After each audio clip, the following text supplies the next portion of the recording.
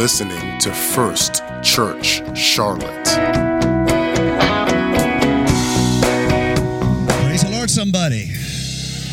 Man, I'm so glad to be in church tonight. They sang one of my favorite songs tonight. They went into that. You thought I was worth saving. And I got chills all the way down my back. And I was like, my God. When I sing in my mind, that's what it sounds like. So, you know it's your night when they sing one of your top 5 favorite songs of all time. And sometimes if I'm like fighting with discouragement, I'll get in the echoey places of my house, which is mainly my shower. And so there's something about a unique combination of, how shall we say, a unique combination of blissful hot water and echoey acoustics that if you just won't open your voice and sing then, you're just not a singer. You're not going to be in the heavenly choir. You're going to be, I don't know, maybe serving food, which some people, that's your ministry. But in that, that's one of my favorite songs to sing, and so it just blessed my soul here tonight. We're continuing talking about purpose. Last week, we talked about the purpose of the church in five different expressions. And if you missed that, it is available on our website, all of the various media outlets that our church sends content to. It is available. But I want to quickly review that, and then we're going to continue it tonight. We're talking purpose, the second of the purpose series, and we're talking about first things, getting beginnings, understanding why and where you should get started. I think I'm going to talk about that, but to be completely transparent with you, I'm not exactly sure. Once we get started, we will see where it goes. So let's get started with a reminder of the 5-fold purpose of the church. Now, I gave you a shortcut for remembering it. What you do is you combine the Great Commission or the Great Commandment with the Great Commission, and you are given the 5-fold expression of purpose for the church. Remember, what is the Great Commandment? Love the Lord your God with all your heart, soul, mind, strength. That's number 1. So what does it look like if you love the Lord with all that is within you? It looks like worship. In fact, the only way you can live a life of worship is to put God upon the throne of your life. If you have something else, most commonly yourself, on the throne, you can never really offer worship. All you can do is praise. Why is that important? Because the standard for praise is much lower than the standard for worship. The only thing you have to be qualified for praise is have breath in your lungs. Let everything that hath breath praise the Lord. Praise ye the Lord. Now, I don't want to make praise seem like a bad thing. It is not a bad thing. In fact, you should be free, understanding that, to offer praise to God no matter what is going on in your life, because you're not disqualified from praise if you haven't been living your best life. So you haven't been living your best life. You know who you are. You haven't been doing as good as you know. You know what your mama would say to you. You know what your mama would say to you. You know, and you haven't been doing the best. And you come to church and the enemy tells you you should just be quiet. You shouldn't praise because you're not living your best life. You're not doing your best effort. You've kind of slipped here and there. And if the enemy can get praise out of your mouth, he has removed a powerful weapon. So I want to lay this issue to rest right now, hereforth and forever. Hereforth. That's in the Nathaniel chapter. My wife told me I should explain this joke because some of you aren't getting it. Whenever I say that's in the Nathaniel translation, that's a joke on myself as how I would have said it. Okay, so there really isn't a Nathaniel translation. And any of you who have ever looked for the Nathaniel book in the Bible, God bless you. I love you. I love you. You make pastoring a joy. And I mean that seriously. It is a joy. I love when people are fresh and they don't know. I just love it. It just makes me want to smile. It doesn't tire me at all. You shouldn't be afraid to ask questions, because one of the ways to refresh a pastor, well, maybe not all pastors, but a pastor who really likes you and loves people, one of the ways you can refresh them and their spirit is show your hunger for the Word. It is so refreshing to a Bible teacher to be with somebody and they're just like, have you ever cooked for hungry people? It is awesome. They won't leave you alone. They're like in the kitchen. And what are we doing now? And can I taste that? And what about a little sliver of that? And the whole time you're like, nah. It's wonderful. So I just want you to know, if you've ever looked for the Nathaniel chapter, God bless you. You'll find it, in the Scripture if you keep looking. So, or at least you'll find it at First Church if you keep looking. So this great commandment, love the Lord your God, worship, is followed by love your neighbor as yourself. What is that? That's ministry. That's a picture of ministry. To love someone is to seek the best for them. I've heard some people refer to this passage and say, how can we love others like ourselves when we don't always love ourselves? And I understand what they mean. Some people spend years of their life fighting problems of being down on themselves. I could do a show of hands here. I won't do it, but I could do. How many of you have spent months and even years of your life feeling like you hated at least some part of yourself? And most of you would raise your hand. To live with a sense of your own failure is to battle issues of self-image, issues of being exhausted with yourself, irritated with yourself, angry at yourself, wishing you could get a do-over on life. And so the question comes up, how do we love others as ourselves if we don't always love ourselves? Well, I want you to see a deeper meaning in the term of love, and I want you to see that even when you don't like yourself, you will always act in your own interest. You could say, I hate myself. You still will steal a chocolate bar because you want to eat it. It's in your interest to eat it. You understand what I mean by that. That's just a silly example. And so to love someone else is to treat them as though you were treating yourself, or as Jesus said, what we think of in a modern terminology as the golden rule, whereas you do to other people as you would have them have done to you if the role was reversed. So what we have here first is worship, the great commandment, worship. God's on the throne of your life, and if he truly is, if you've truly surrendered the various parts of your life to the Lord, and you have looked at your possessions and you've said, these aren't mine. These are the gift of God in my life, and I return them to you, Lord Jesus. If you've looked at the years you have been given, if you looked at the health of your body, if you looked at the ups and downs of your life, the good and bad, you kind of survey the cards life has dealt you, and you say, Lord, I'm playing this, I'm possessing this is my life, but I want you to know that I know it is your gift. If you'll do that, you'll have a chance to have God really be on the throne of your life. That's worship, followed by ministry, loving others, serving others, living for others. This is combined. So worship, ministry is combined with the Great Commission, which is go. That is the third purpose, manifest of the church, which is evangelism. You need to have in your core style of godly service, how you serve the Lord, part of that needs to have evangelism in it. You need to have a heart for other people, because if you don't, everything that you know about God can be used to get in the way of the heart of God. Again, you've heard me say this a lot. You've heard me teach this a lot.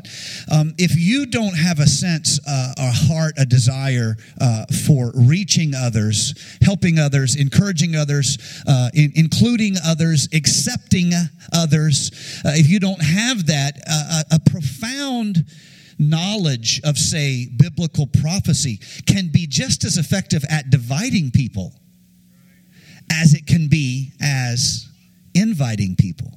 The same knowledge you have about the law of God can be used to stone the woman caught in adultery.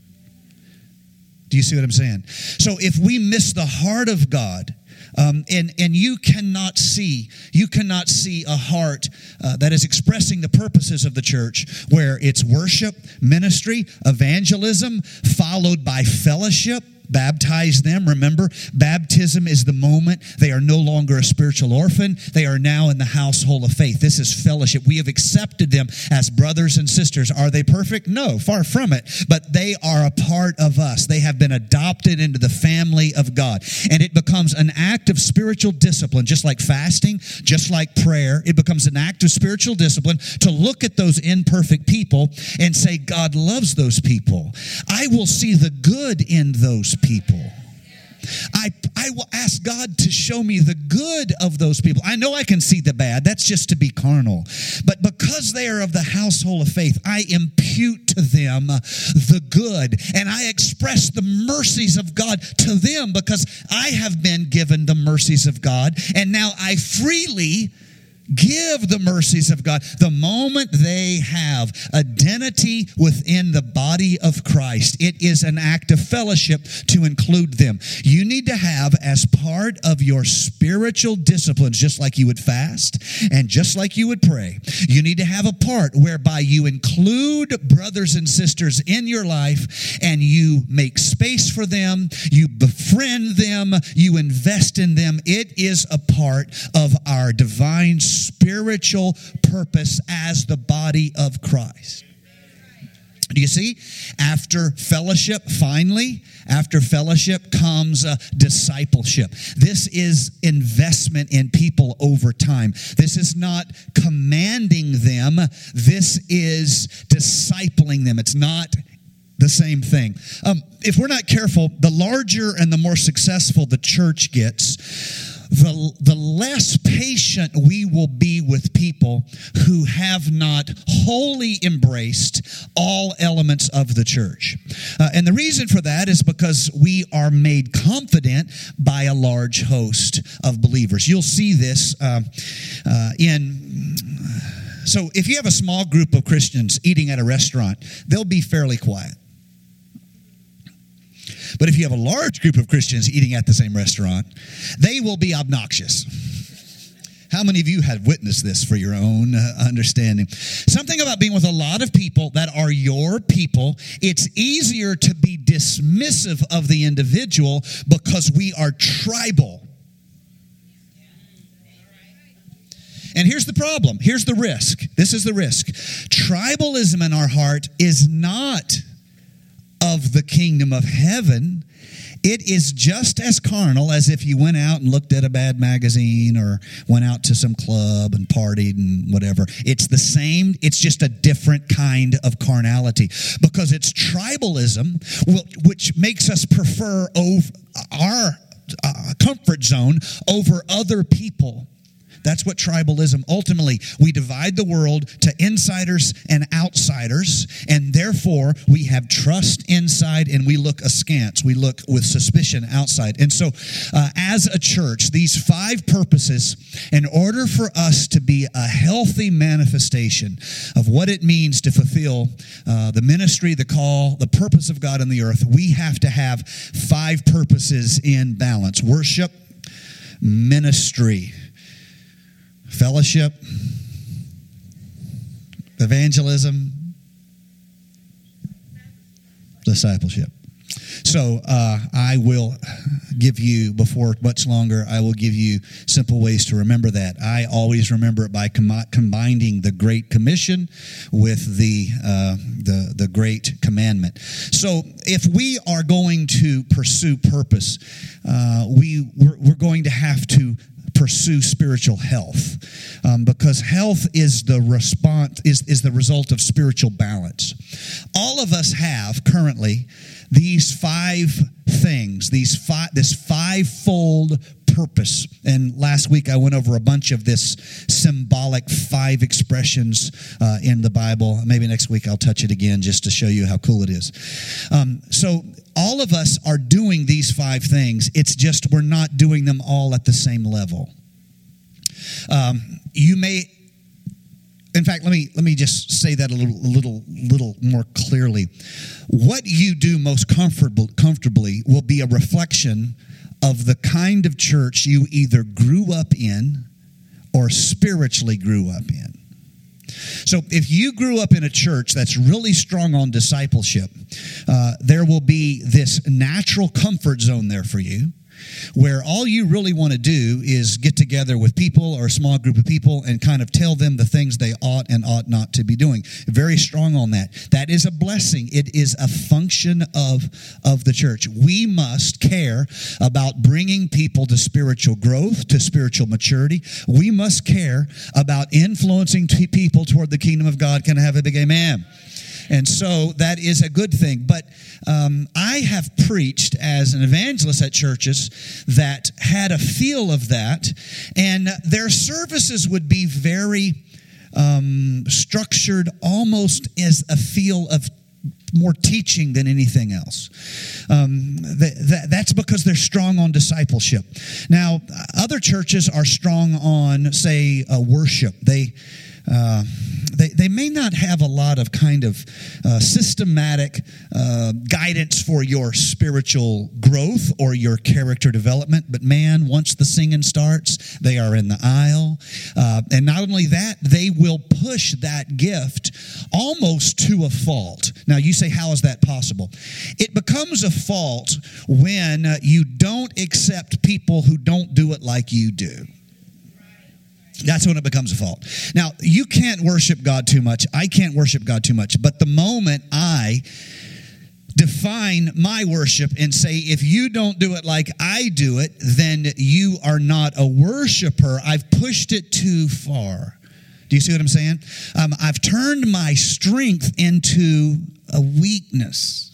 Okay, so spiritual health comes from balance. It is very beneficial to me, and it's very beneficial to all of you to consider these things, these 5 expressions of spiritual health, and ask yourself what your inclination is and what your balance is. Some people love Sunday worship, but they don't want to be involved in, say, a small group ministry. The reason is they don't really like people. They don't really like people. True confession, I spent first 20-odd years of my life thinking I didn't like people. Now, some of you are like, really? You? Really? You? Yes, me. Really. I know. It's shocking even now. Why was that? I actually have spent some time in the last year thinking about this, reviewing it, because now I get my ministerial meaning from loving people. I truly do. I get ministerial meaning from loving people. I want to believe in you. I want to compliment you. I want to make you feel like you're better at church than you'll ever be at home.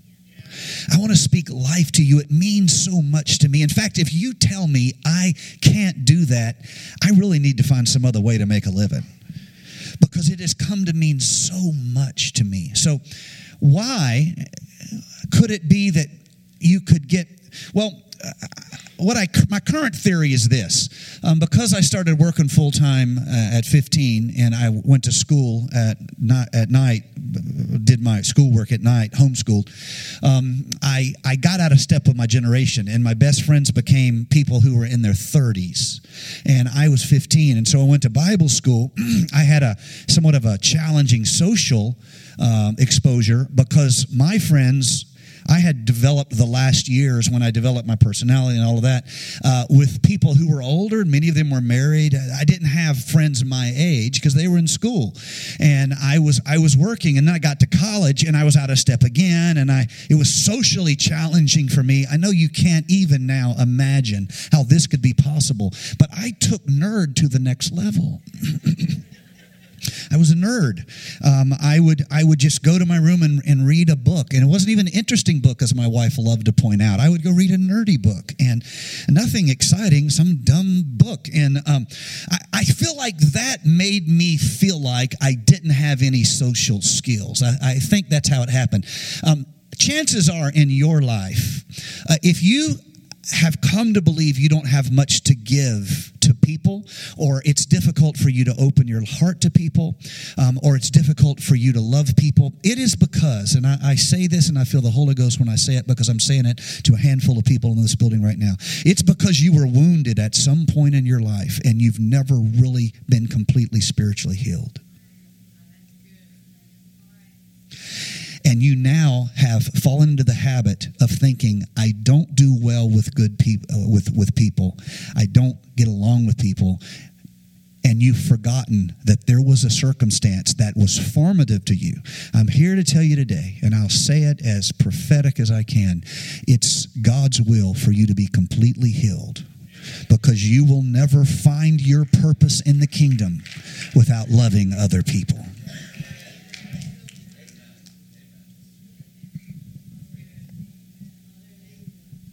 So let the healing begin in Jesus' name. In Jesus' name. Most of the purposes of the church cannot be fulfilled alone. The only one you have a chance of fulfilling alone is worship. But if you'll notice in the scripture, worship is done best together. Not even worship is best alone. Now, I encourage you to be a worshiper even when you're alone. But not even worship is best alone, because when there are 2 or 3 gathered in His name, there He is in the midst of them. Even worship is done. Let me say it like this. You were not made to do life alone. You were not made to do ministry alone. You were not made to do worship alone. Somebody say amen. You were not made to do ministry alone. Can I have another amen? You were not made to do evangelism alone. You were not made to do fellowship alone. You were not made to do discipleship alone. The kingdom is such that you are incomplete unless you are divinely knit together into the faith, the life, the heart, the calling, the gifts, the spiritual impartations of other people. So I am here to tell you tonight, you will find your spiritual meaning. You will discover your highest spiritual calling in the local church. If you don't like me, you don't want to come to this local church, that's okay. But you need to find a local church and you need to invest in it. Every time, and I'm just putting this out here because I'm in the mood and you're stuck. It's not 8:30, so I don't have to let you go. You just have to suffer. Every time you start over knitting yourself with a body of Christ, you reset back at 0 at your ability to be deeply involved in that body. Why? Because we have to know those who labor among us. And every time you reset and you reset and you reset, and if your answer to a church tension is to reset, and your answer to a disappointment is to reset, and your answer to someone saying that you needed to brush your teeth and you didn't is a reset. Whatever, if every time you're always resetting your potential. Now, if you're looking for a place where you can have a ministry, and you're thinking if you find the right church, they'll give you a place and they'll give you a title, I want to warn you that in the kingdom of God, that is not how growth happens. You are not given a title. What you do is you create spiritual value. It's called, wait for it, ministry. And they know you, the people whom you minister among. And it is out of that. Now, the exception would be to people who have made a career of a particular arena of effort or ministry. A church may hire them or bring them in, something like that. But I think that is an easy distinction for most of us to understand. However, in those places, they had to be known. There had to be trust. There had to be something that was there. And I want you to know that even within a body of Christ, there is a purpose for you gathering, you're joining, you're knit together with that church. That church needs you, and you need that church. The church is less without you, and you are less without that church. You are created by God with a purpose. God has an investment in your life. And when we talk about these issues, I have books on my bookshelves that are from the 1700s. And if you look up sermons on purpose, these same scriptures will be referenced from 300 or 400 years ago. But the first issue that you have to commit to is that you have divine purpose that will emerge from your spiritual becoming. Thomas Carlyle, the philosopher, said, "A man without a purpose is like a ship without a rudder." A ruffer. Don't hit me with your ruffer. I'm scared of that. A man without a purpose is like a ship without a rudder. Now, spiritually speaking, nothing matters in your life more than your divine calling, your divine God-given purpose. You need to commit to that. You need to explore it. You need to be just as committed to that as you are to your daily devotion, because it is the expression of your God-invested talent. It is the expression. If you just fall into a habit of, I'm just trying to stay saved. Well, okay, I get it. I'm trying to stay saved too, but enough about marriage. That's funny. You understand? Okay, that's fine. But let's move on now. The one who has begun a good work in us is going to finish it. He is going to present us faultless before the throne of his glory with exceeding joy. Now unto him who is able. He is able to do that. Now let's move on. You have a purpose. You have a calling. You have an investment. Do not sit on it. It is just as important as you repenting of your sins. It's just as important. I'm talking about the daily habit we fall into of, Lord, if I did anything today, I'm sorry, forgive me. As if it's an if. You know you did something today that wasn't right. And you're like, if I did anything today, Lord. No, all heaven's laughing when you're telling that joke. You might as well just go ahead and say, wash me, Lord. Jesus didn't say, if I have any debts, forgive me my debts. He just said, forgive me my debts. Take a hint, honey. Without a purpose, life is motion without meaning. It is activity without direction. It is events without reason. Or as Paul painted an image for us, as though one were to beat the air with their hands and their fists. I believe spiritually the greatest tragedy is not death, but is life without spiritual purpose. And when people haven't spiritual purpose, they live with a sense of restlessness in their mind and restlessness in their heart.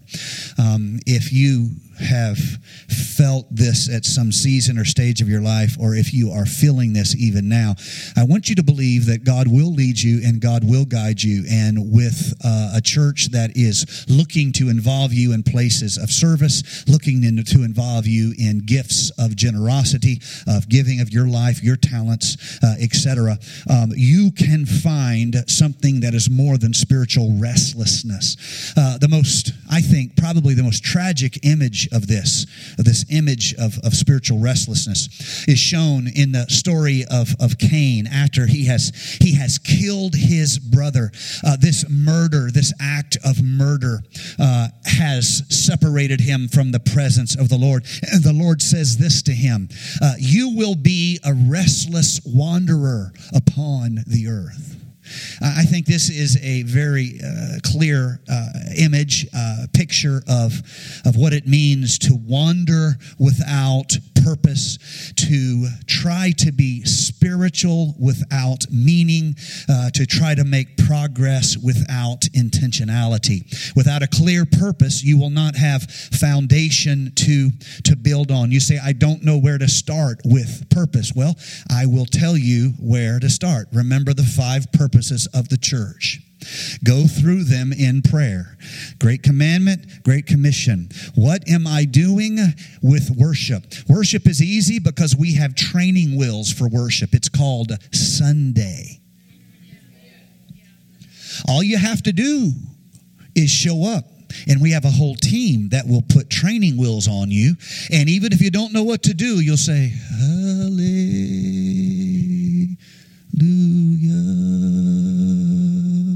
Glory to the one that changed my life. It's better than doing nothing. have training wheels for worship. But it's not just that. We also have training wheels for ministry. It's just, you might have a reticence to let the church give you training wheels for ministry because your life is full of you. And there's no room. But if you'll make room, the church has training wheels for ministry. Now, it's actually easier than that. Go through all 5 purposes of the church, and the church has training wheels for all of them. You just have to desire to get involved somewhere. You will not have equal amounts of individual talent in respective all 5 of them. That is why you need me and I need you. Because do you see why now we must be knit together? Some of you guys are very socially bold. Some of you guys don't make eye contact. That doesn't mean it's good, bad, right, wrong. It's an expression of you. But if you will let God knit you together, we can have a healthy church with all different kinds of people. Without purpose, you're always going to be changing directions, because why not? Without purpose, you will always be seeking meaning, because after all, why not? You don't know. You haven't really. Without God, without spiritual foundations, your life struggles for purpose, your life struggles for meaning, and you will, as it were, you will live out the sense of spiritual restlessness that is shown to us in the life of Cain. I want to convince you, you do have spiritual purpose in your life. It is not strange, difficult, hard, mystical, super spiritual to find it. You just have to open up the door, because the Lord has knit you into a body that needs all 5 expressions. And you'll find how you knit together with someone else. If you don't have the personality to lead a small group, say, which would be a great expression of both fellowship, ministry, and discipleship, all of that happens in a kind of a smaller context, where we mix the circle of our church friends with the circle of our work friends and the circle of our hobby friends. All successful small groups have an element of this mixing of our life. People start visiting churches when they know at least 2 or 3 people there. And if they know 4 or 5, they feel like they're a member, even if they're not. And so all of this can happen, but you may not have the personality to lead the small group, but I promise you, we have leaders that need to have someone to support that group and need to know someone's going to show up. That makes sense?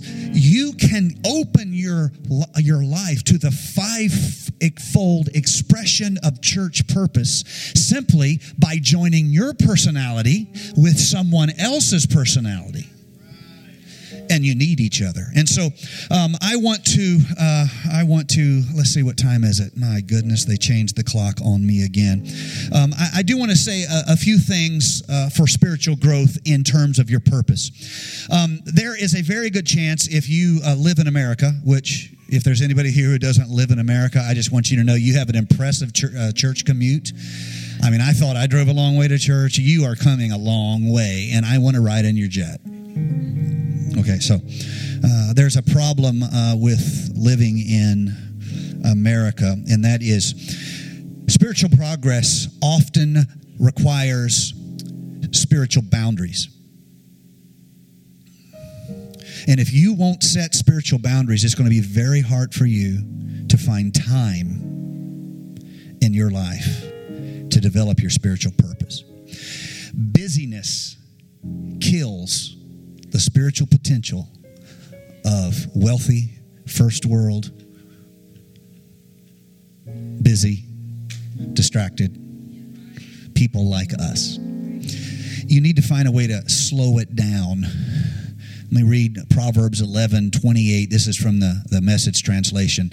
A life devoted to things is a dead life, a stump.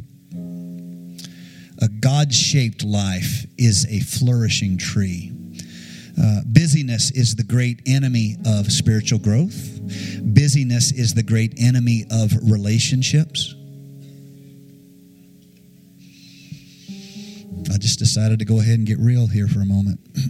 And we're obsessed with speed. We're obsessed with speed. We wanted the preacher to give us a checklist so we can be done before 10 o'clock tonight and go back to doing what we want to do. God is not interested in speed in the same manner we are. In fact, one of the most frustrating elements of coming to spiritual maturity is understanding that God's time is different than my time. And I usually think I'm ready well before God even thinks I've gotten started. And so that is something that all of us, when we think about spiritual purpose, God views our life from eternity, so it makes sense that He is never in a hurry. We should be patient with God. We should be patient with ourselves. We are often in a hurry when God isn't in a hurry.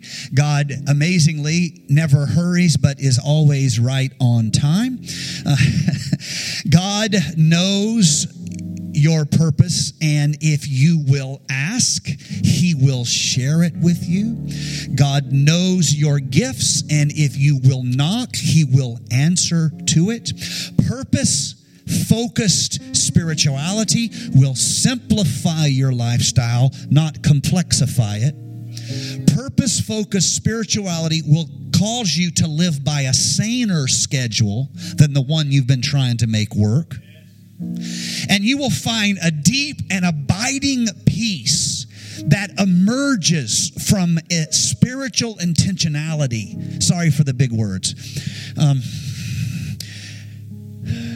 I think we all understand what intentionality means. It's not happening by accident. You have focused it. So spiritual intentionality is when you set boundaries and you say, I've got to have some quiet time on a regular basis, on a daily basis. This thing I'm trying to do, which is be a spiritual person in a carnal world, doesn't make sense if I don't set some time. And I say, this is not about entertainment. This is not about anxiety. This is not about what I've got to do. This is not about my plan to fix something. This is about communing with God. Out of that comes the possibility that we can discover, know, and pursue spiritual purpose. Otherwise, if we fail to do this, we are always sliding down the slippery slope of the world's lies, which are this witch's brew of things like this. You are as valuable as your valuables. It's a lie. If you had more success, you would have more personal worth. It's a lie. If you had more status, you would have more individual reward. It's a lie. Because to live that way, and we've talked about this a lot, is to live a carnal life. It's just as carnal as living in sin. It's just a different type of carnality. And although as a church, we oftentimes are very good at defining one kind of carnality, we will struggle with another kind of carnality when we really should walk in victory. I'll give you an example. We'll define a certain activity and say, look, that's not the path. That is not the path to know God, to serve God, to be spiritual people. And we're absolutely right. And then we'll go home and sit up all night in fear, as though fear is the path. It's a different type of spiritual struggle, but it's the same carnal effort of our life. And so I am going to have to, let me see if I can just kind of sum this up really quickly. Don't worry, I only have 20-something pages of notes here. So I want to give you 5. Now, I'm not, this is a little mnemonic. Is that when you create something like a memory tool? Is that what you call that? Mnemonic? Who's the nerd? Oh, hey, D. A mnemonic. Is that correct? Did I say that right? Okay, so I didn't do this. This was done by Rick Warren. He wrote the super famous book, Purpose Driven Life. It is a wonderful book. I have read it. I recommend it. He is a great communicator, and he gave this mnemonic for helping remember or helping discover spiritual purpose in your life. And I'm going to quit after this. He calls it SHAPE. SHAPE, and this is a very handy way to remember this, and I like it. The S stands for discover your spiritual gifts. Your spiritual gifts. The S stands for spiritual gifts. In other words, God has an investment in you. The things you think are just you and who you are and how you live, no, you're underrating yourself. God formed you. And God crafted you. And if you could ever understand who you are in God, you would never want to be anybody else. Envy and lust is the result of you failing to perceive who you are in God. Don't have time to preach that. The H is heart. Listen to your heart. The S, as I said, is spiritual giftings. The H is heart. Listen to your heart. You are a bundle of desires, hopes, interests, ambitions, dreams, affections.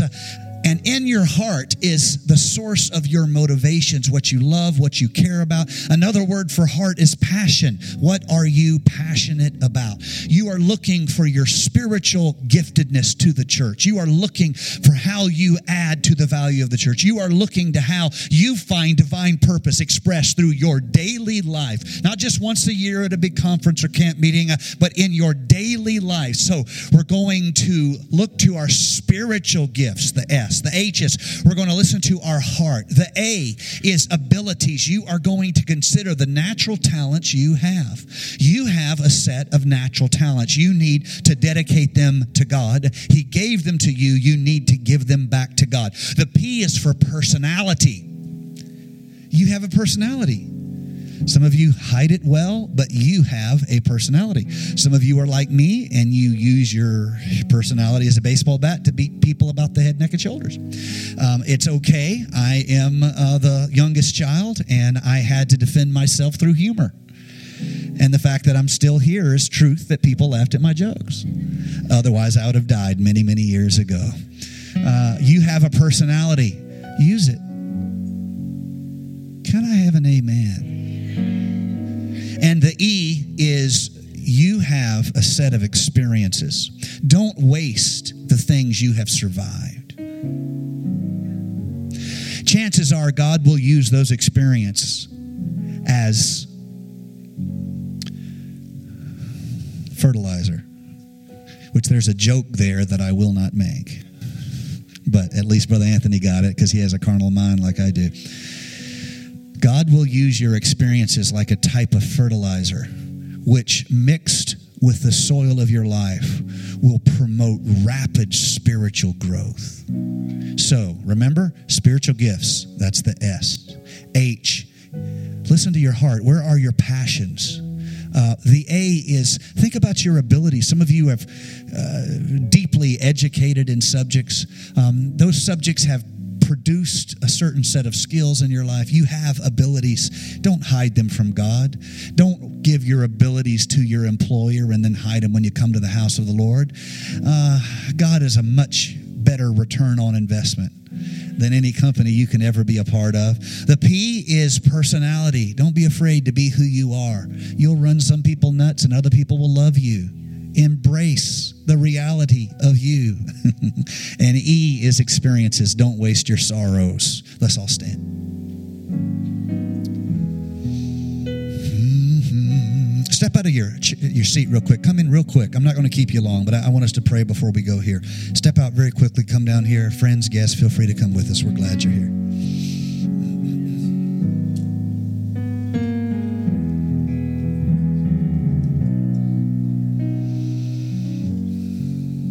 I want you all to know that I'm honored to serve the Lord with you. I appreciate you.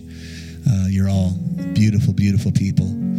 So many of you are kind of new to us. I want so much to you to get knit together. Best way to do that's first steps. I'll get to know you. We'll feed you. It'll be a great time. I want you to get into the life of the church. Church, look around you right now. Just look for the faces you don't know and make a mental note to get to know these people. Just look around. We have this.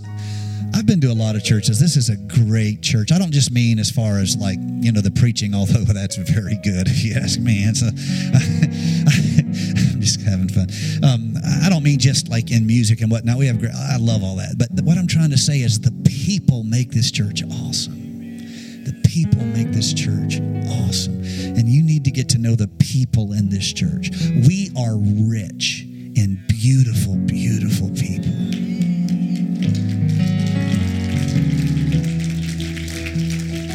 We are rich. And every one of the 5 purposes of our church, which if we can balance them, will produce spiritual health, which God will then add to the church, because God grows the church. We don't grow the church. We pursue spiritual health, and we do it through the 5 expressions of the purpose of the church, which I've talked about a good bit. I want you to see that every one of those purposes are going to be fulfilled through the people around you, radiating out into the city, the metro area in which we are placed. So I want to pray for you right now. Pray with me. Lord Jesus, I want to pray for these beautiful people. I want to say thank you for them, God. I can see your profound investment in each one of them. I'm so honored and blessed to be joined together with them in spiritual calling and spiritual purpose. Lord, I pray that you would let us be spiritually healthy as individuals and spiritually healthy as a church. Lord, we want our worship to be profound. We want our worship to be profound. Lord Jesus, we want our ministry to be heartfelt. We want people to feel the deep passion we have for their well-being. Not just our well-being, but for their well-being, oh God. In Jesus' name. We want to have a heart that is evangelistic. We want to express evangelism. We want to celebrate fellowship. We want to invest in discipleship, Lord. And as we find spiritual health, our ability to influence the metro in which you have placed us will be expressed through our reflecting your nature to the world. Let it happen. Let it start with me, Lord. Let it start right here with me, oh God. Let it flow down through our pastoral team. Let it flow down through the leadership of our ministries. Let it flow through these strong Bible study people that come on Wednesday night. Let it flow through them. And God, let it flow out into our Sunday crowd, people that they love you, they serve you, their lives are full. Lord, let them celebrate the expression of your nature through the church. And then let the neighborhood around this church recognize there's something different about our church. Let us be known in this community as the church of the second chance, the church of the heart of God, the church of the 5-fold manifestation of divine purpose. Let us be known for that, Lord. We can hire marketing, or you can give us favor. Now, we do what marketing we can, God, but there is no marketing that can compete with divine favor. And I'm praying that you would give us divine favor in this community. In Jesus' name we pray. Somebody say, I ask it in Jesus' name.